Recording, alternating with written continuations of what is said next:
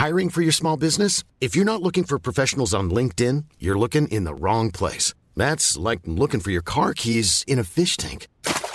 LinkedIn helps you hire professionals you can't find anywhere else, even those who aren't actively searching for a new job but might be open to the perfect role. In a given month, over 70% of LinkedIn users don't even visit other leading job sites. So start looking in the right place. With LinkedIn, you can hire professionals like a professional. Post your free job on linkedin.com/people today.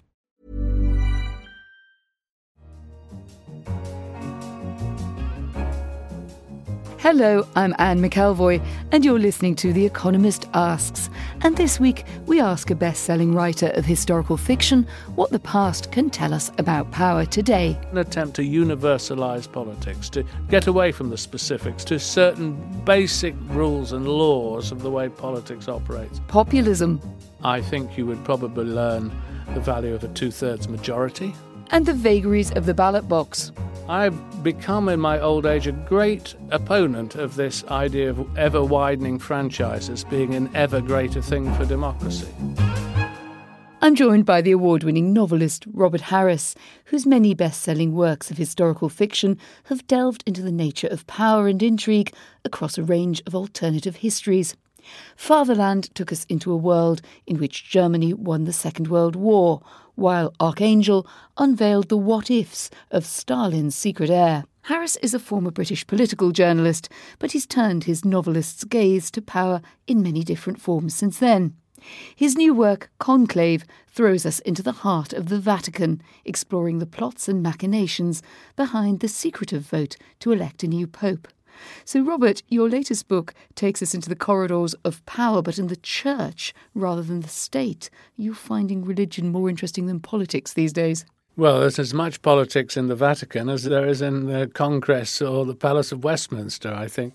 So I see it really almost as the apotheosis of the work that I've done on politics. Not least because it mingles the sacred and the profane, and that the cardinal electors and the candidates for pope are all obviously deeply religious, and they are praying for guidance from God all the time. And yet at the same time, there's an undeniable element of worldly ambition.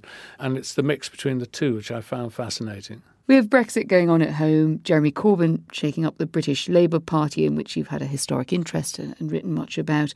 You might think there's quite a lot for you to focus on closer to hand than Rome. I think the satirist Armando Iannucci said he wouldn't write the thick of it now because politics feels fictional enough, his words. Is contemporary politics still fit or attractive material for novelists? I think it is, but I think we're too close to it. I mean, the things you mentioned, Brexit, for instance, we're not going to really know for a few years yet just how huge an impact it's going to have and whether it will be for good or ill. That's a work in progress, as indeed is the Labour Party. Nothing dates more quickly than an attempt to try and catch the zeitgeist. And one of the reasons I'm very strongly drawn to writing historical fiction is it doesn't age. The books that I did about Cicero or the book about code breaking in the war or Pompeii, they're as good or bad as they were on the day they were published. They're still as fresh. Whereas novels that I've done that did try to capture the moment, I did a novel about algorithmic trading, for instance, the Fear Index. I'm sure that's now, although it's not very long ago since it was written, I'm sure it's quite out of date now. And your fascination with the Labour Party, you tweet a lot about it, you occasionally comment on it, and you say some pretty salty things about what has happened to Labour. Do you think it will be possible when we look back to make sense of this as a historic eruption, or are we just seeing something of a kind of party that lost control of its internal process? Do you yet have, even if you can't write the novel, the novelist's eye on it? Well, I think we're seeing a huge global working through of processes that seem to have started with 9/11, although they probably started before that, and everything is in flux. The left is collapsing all over the planet, not just here. The left seems to have borne the brunt of the financial crash and the effects that have flown from it, and there's a rise of, I won't say irrationality, but there's a certain recoil from the established order, and you see it in the American presidential election, you see it, I think, in Brexit, you see it in the British Labour Party. There's a rise of fundamentalist religion, all sorts of things which one, growing up in the 60s and 70s, thought one would never see, that the world become more scientific and more stable. It doesn't feel like that at all anymore. I mean, I'm always reluctant of the kind of Arnold Toynbee great, theory of everything. Nevertheless, I don't think these things are happening in isolation, whether it's to do with new technology, the internet, who knows, but something is certainly shifting. But you have taken personal steps about it, haven't you? You left the Labour Party, for instance, as I would understand it, in protest at its move to the left. No, I rejoined it in an attempt to... But you had left it first. That sounds too conscious. I mean, I was sort of a member and then it kind of lapsed. I was never I'm not a politician. I've sort of drifted in and out of it. But after the Brexit vote, I thought, well, what could one do? And I thought, well, if Corbyn wins again, at least I won't be able to say I'm just watching it on the telly. I didn't do anything about it. I thought I will join because I believe that there has to be, especially at this time, a more coherent opposition. And that's what I joined to do. It seems to have been obviously a total waste of time. But still, when I look at Corbyn, once he's elected, I will at least be able to think, well, I did all I could to try and stop this calamity occurring. You think it is a calamity? Undoubtedly. I mean, Corbyn is only the half of it. He's the sort of back end of the pantomime horse. The front end, the brains, the McDonnell, the Shadow Chancellor is... I saw he was asked a few years ago what were his formative authors. He said Marx, Lenin, Trotsky, and for political action, Rosa Luxemburg. The Labour Party has been captured by people who shouldn't actually be in it. They were the people who were beaten back in the 1980s. Now they've taken control of the structure, and it does look at the moment quite hard to see how they're going to be got rid of. And that seems to reflect quite poorly on intellectuals, left liberal intellectuals, and a kind of either an inability or simply a lack of focus in presenting something else or in fighting it off. Can you begin to make sense of that? I think that where the Labour Party got under Tony Blair was a great place when times were good economically, when the world was growing. Once the economic troubles hit, then that made that whole project, which was really founded on the engine of an expanding economy, it didn't really work anymore. Then, of course, there were specific problems with Tony Blair, not just the Iraq War, but also his leaving of Parliament and then the making of money, which has sort of discredited a lot of the old supporters of Blair. So they lost their leader, and also they really sort of lost their honour in a way and respect. And the Labour Party trio of victories, which were an extraordinary achievement, have now been airbrushed as if we lived in a Stalinist party. That's a disaster.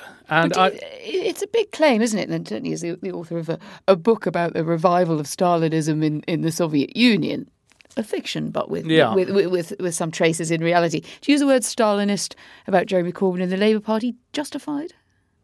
No, I'm using it in a loose term, that the idea that a particular phase of development in the party is now verboten and is derided. That seems to me to be, if you want to use a crude term, Stalinist in the terms of the way it seems to obliterate a kind of memory almost. I think the Labour Party is in deep trouble, and it may be that it has outlived its usefulness. I mean, there's nothing that guarantees that parties will go on forever. We will wait and see. I mean, I choose to write novels about the past because it's very hard. Anything I wrote now about the Labour Party would be out of date long before it was even hit the bookshops. Now, what about America, Donald Trump and his thirst for power and that fragmentation that you reflected on there, perhaps an even more dramatic form there in the form of Trump coming up and his quest for the White House? Is there a reason why you would shy away from that? Is that the same reason, that it's too immediate, you can't yet make full sense of it? Or do you think that America is best left to American writers? I think there's something in that, to be perfectly honest.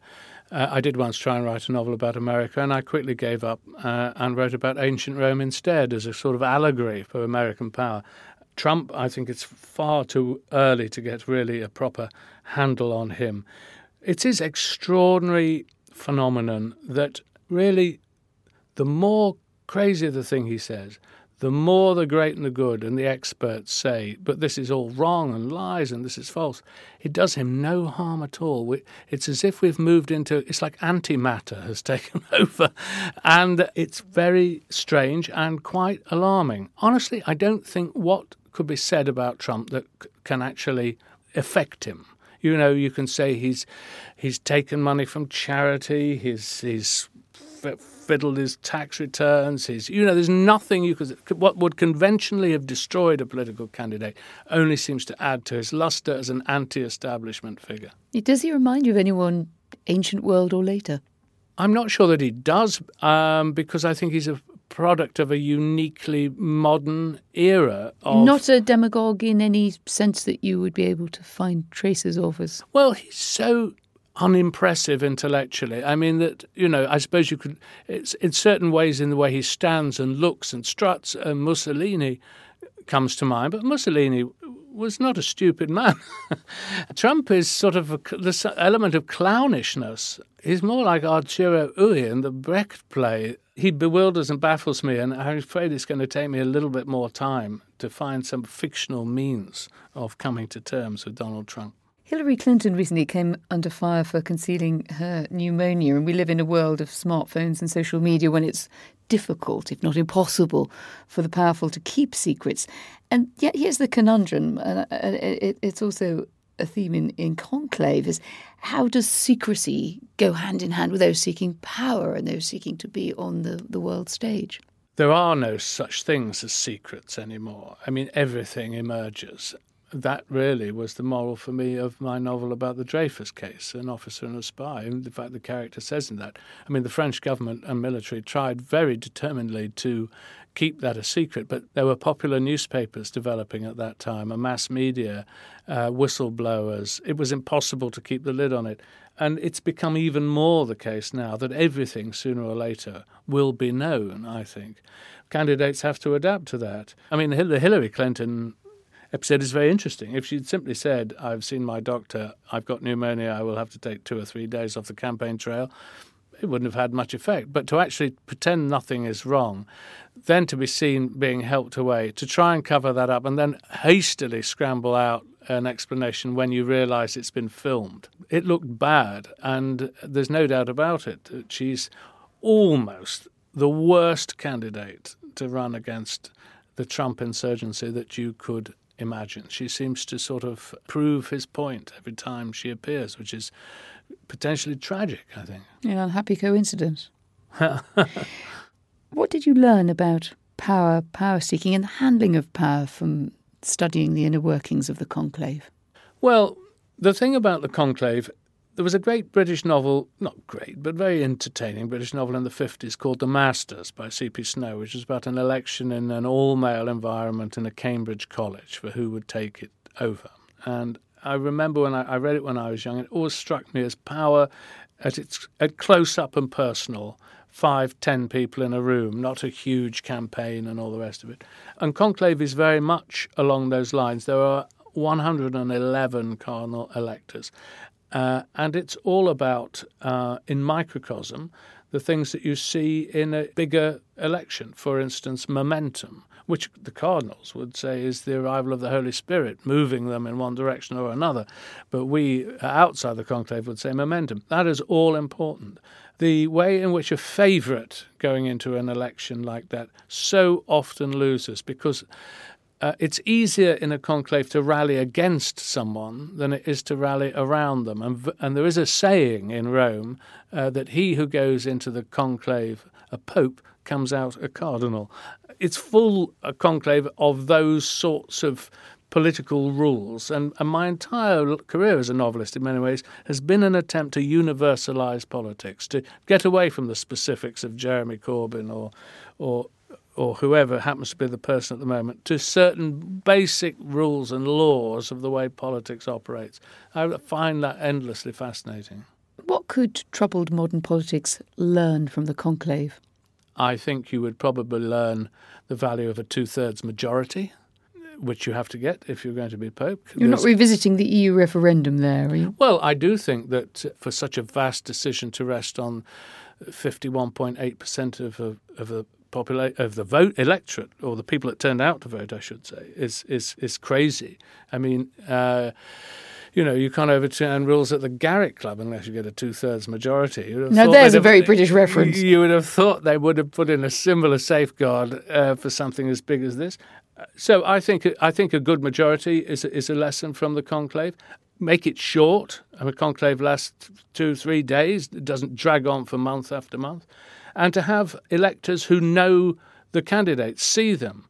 I've become in my old age a great opponent of this idea of ever-widening franchises being an ever greater thing for democracy.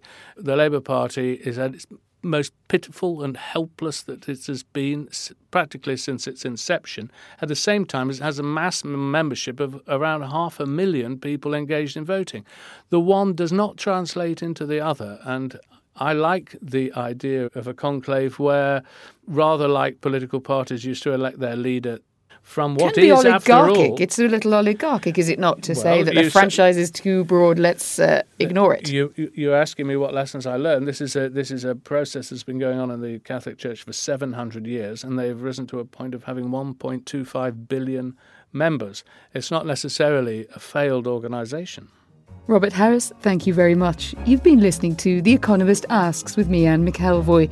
Conclave is out now. If you've any thoughts on our discussion, why not join in our conclave conversation by dropping us an email to radio@economist.com or via Twitter. In London, this is The Economist.